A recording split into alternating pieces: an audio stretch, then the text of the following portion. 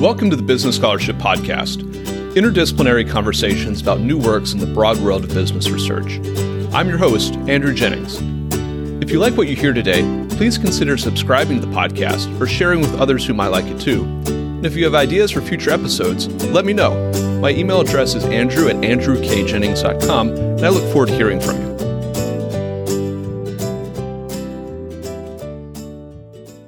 Our guest today is Darian Ibrahim, professor of law at the College of William & Mary. We'll be discussing his paper, Angels and Devils, the Early Crypto Entrepreneurs. I'll link to the paper in the show notes for the episode. Darian, welcome to the Business Scholarship Podcast. Thanks, Andrew. So great to be here.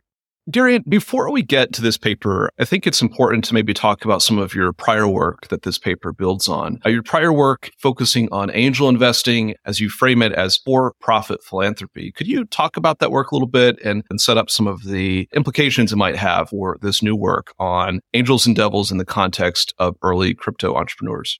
Sure. So to frame it a little bit, one of my earliest papers was called The Not So Puzzling Behavior of Angel Investors. And I think it's my most cited paper. It's the one that really helped me along the way in my career. And what I identified about angel investors there is, first of all, who they were, right? They're individuals who invested their own money in startups, usually ex-entrepreneurs, usually very wealthy, want to give back to the community. And so there were ways that they structured their investments in these high-risk early-stage startups that were unique. They behaved rationally from both a financial perspective in terms of attracting venture capitalists to follow them, and in terms of what I call for-profit philanthropy. This is a term that others have used in different ways, but I used it to really describe this combination of investing to make money, but also giving back.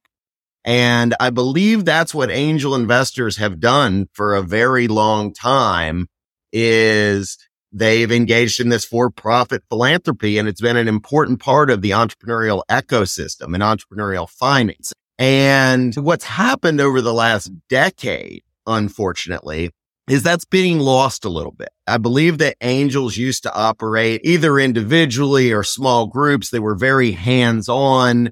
They'd contribute capital, but they'd also contribute value-added services. They were interested in the startup, but in growing the ecosphere generally and continuing to give back to the entrepreneurial communities that made them wealthy. And it led to a lot of good feelings with entrepreneurs, et cetera. But as the decade has gone, market factors and legal factors have sent angels into the realm of venture capitalists, where it's mostly about the angels that invest are now investing online a lot. They're in syndicates, and it becomes more of a passive investment than a hands-on active investment, which is where the for-profit philanthropy lay. I've noticed that getting squeezed out of angel investing. I think it's lost its unique character, and leading probably to your next question is, I think it's reappearing in crypto. This investment idea of making money, but doing more as well.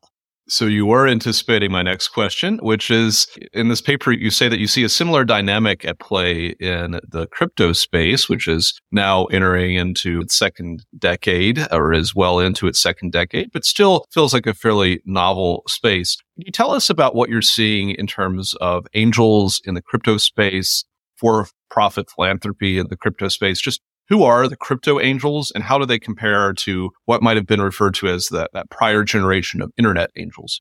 Absolutely. So it's a bit different in that the internet angels, they'd put in $100,000, they'd hands-on with the startup, sit on the board, et cetera. Crypto angels they're really entrepreneurs, right? I'm talking about Satoshi Nakamoto, who created Bitcoin. I'm talking about Vitalik Buterin with Ethereum. This idea of, we're going to build something. It might make us rich, but we're also going to think about the bigger picture, the blockchain, about technology like this in general, and how we grow this ecosphere. And so I look at Satoshi and I look at the things he did. He's anonymous, he or she or whoever it is, they anonymous. No one knows who it is, right? It wasn't about the person. It was about the creation. It was about making something that's potentially useful for the world that others could build on. when you get to Vitalik, he acts like an angel too, and that it's more than just about the money. At least when he created Ethereum, there was a big discussion about whether or not it should be a for-profit entity like Google or like a Mozilla type approach, which was not for profit. And Vitalik actually, there's a book by Laura Shin called something about Ethereum. I can't remember exactly what it's called, but it goes through this and it relays those early decision points where Vitalik had to say and put his foot down, this is not going to be a for-profit entity. And to me, those type actions by those two early crypto entrepreneurs, the biggest, the most well-known, the two biggest blockchains, et cetera, that to me looks like the for-profit philanthropy that angels were doing before. And now it's just been adopted by this new group of crypto angels. The existence of angels in some ways implies the existence of devils as well.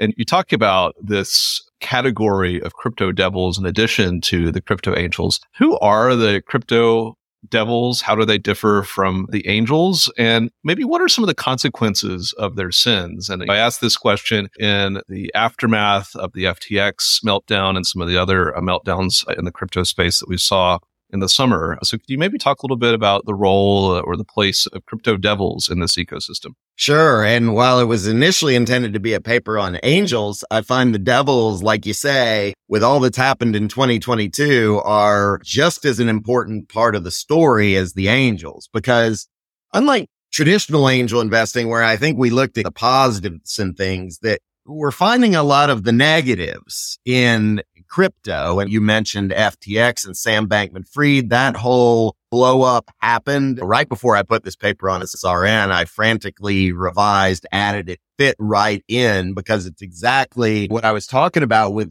crypto devils. They're the opposite of angels, right? It's very hard to define them. I go through some intellectual moves in the paper, but we're looking at people who aren't adding to the ecosystem, who are basically grifting off of it. Grifting is probably too nice a word for what SBF and some others have done. We had Do Kwon with Terra Luna, which might have started the whole thing, by the way. But we're seeing that personalities, the people are playing a big role in this space. And while when we get to the legal questions, it's about the Howey test, et cetera, how we're going to regulate. But I think it fits nicely that we're seeing both the angels and the devils play a role in this ecosphere.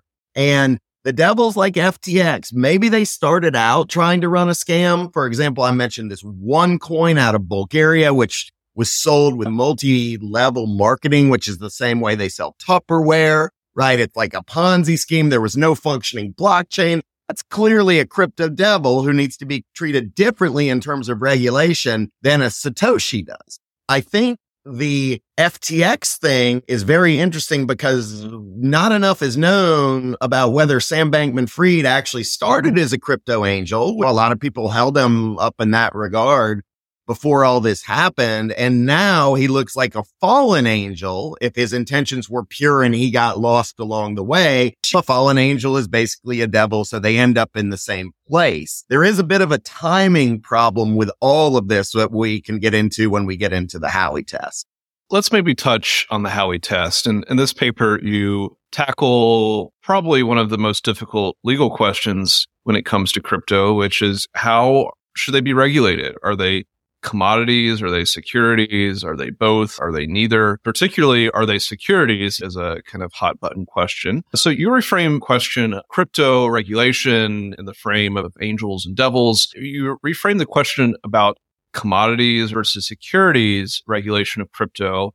And you say, hey, the angelic crypto entrepreneurs, they're engaged in the commodities business. And the devilish crypto entrepreneurs, they're engaged in the securities business. Could you tell me more about that framing? Do you lay that out for the listeners and discuss some of the normative implications of that framing? How to regulate, like you said, it's an extremely hard question. Are they securities? Are they commodities? What's the regulation going to look like? Just to not to digress into too many of my other papers, but I do have one that just came out in the Hastings Law Journal that's called A Tokenized Future. And it actually says whether they're securities or commodities, we should do a warning box, which is brief, targeted disclosure. In this paper, I said, let's look at it another way even and get back to that fundamental hard question about whether these things are securities or not. Now, if you go down the list of them, rational minds could disagree. I think people do think Bitcoin isn't a security. Others may be. And the Howey test is how we figure that out. And the Howey test says, was there an investment of money in a common enterprise where there was an expectation of profits from the efforts of others? And those prongs 3 and 4 are really tricky when it comes to crypto. Prong 3 has often been framed as, were the investors expecting profits? And to me, as I argue in the paper, that's the wrong formulation, right? And you find in the SEC's digital assets release. They want it to be expectation of profits. And I think they just conflates prongs 1 and 3 and doesn't add anything new to the inquiry. So what I say for prong 3 is sometimes you'll see it, were the investors led to expect profits? And the leading is where you get into the crypto angels and the crypto devils, because angels don't pump and dump their product. They don't say, we're the next great thing, put all your money with us, buy this token. It's more like, here it is. Like, I'm Satoshi, here it is. If people think it's useful, they'll buy Bitcoin. If not, they won't. Whereas when you get to FTX, when you get to Terra Luna, when you get to these other things, these library, SEC versus LBRY just came out. And these crypto devils are making promotional type statements. They're saying you're going to get rich off this. And that, I think, is leading. And so for my distinction, if we focus on angels and devils, we're asking in prong 3, was there a leading of investors to expect profits? And that depends on a promoter doing bad, devilish things. So that's how I'd reframe prong 3 to get the angels, devils distinction in there. And I think it gives you a better, more accurate answer, because devils, the SEC should come down on them. Whereas angels, I believe they should let alone to let this kind of innovation that's the right kind of blockchain innovation go forward.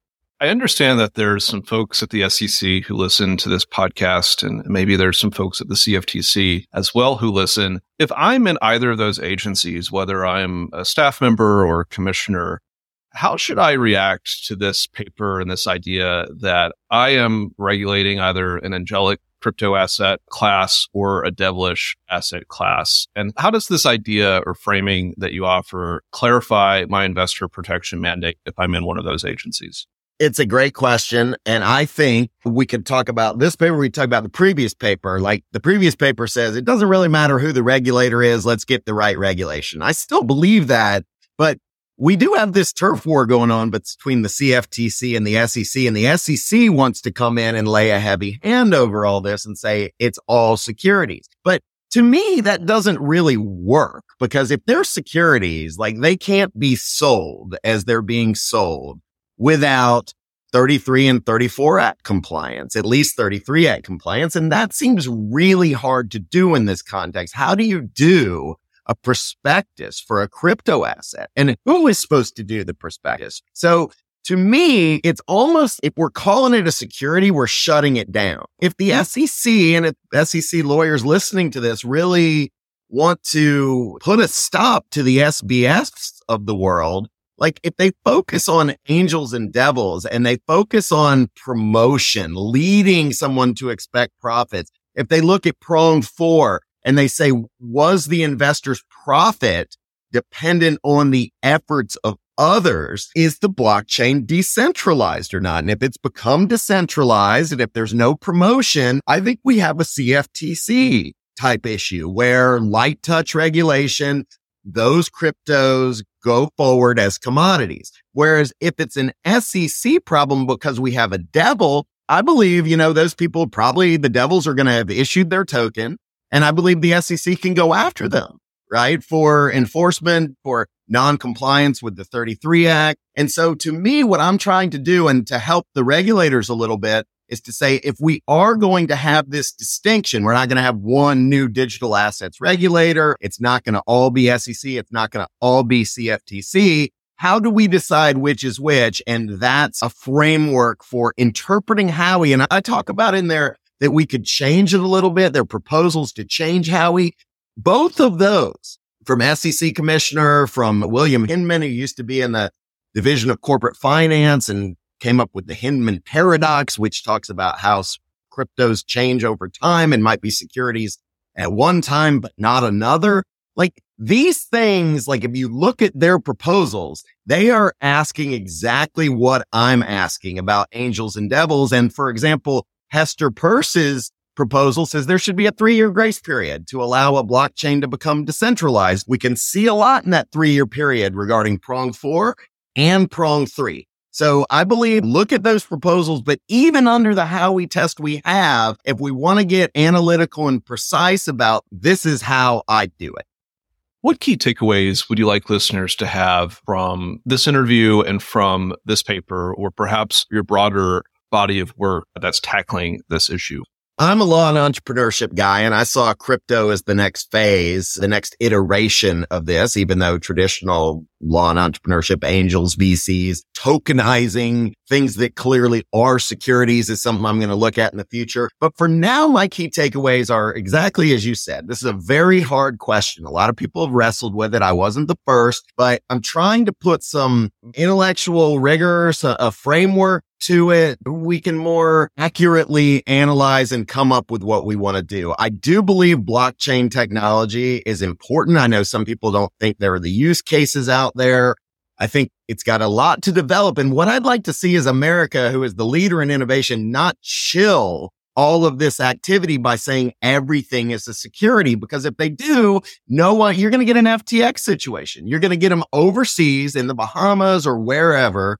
And we're not going to regulate it at all, but it could have ripple effects to us. So I think we need to get some regulatory clarity. I'm not one of these true libertarians who think we shouldn't touch this at all. If it's going to be integrated into the financial system and a growing part of the economy, I think there has to be some safeguards for investors. But I believe what I'm suggesting is the way to do it. And what I fear from the SEC is that they're going to try and shut the whole thing down. And I don't think that's the right approach or keeping with American entrepreneurialism. Our guest today has been Darian Ibrahim, professor of law at the College of William & Mary. We've discussed his article, Angels and Devils, the Early Crypto Entrepreneurs. I'll add a link to the article in the show notes for the episode. Darian, thank you for joining the Business Scholarship Podcast. Thank you, Andrew. It was a pleasure. Thank you for listening to another episode of the Business Scholarship Podcast. If you like what you heard, please consider subscribing to the podcast or leaving a rating on your favorite podcast app, or let other people know about it too. If you have suggestions for future episodes, please let me know. My email address is andrew@andrewkjennings.com, and I look forward to hearing from you. Until the next time, I'm your host, Andrew Jennings.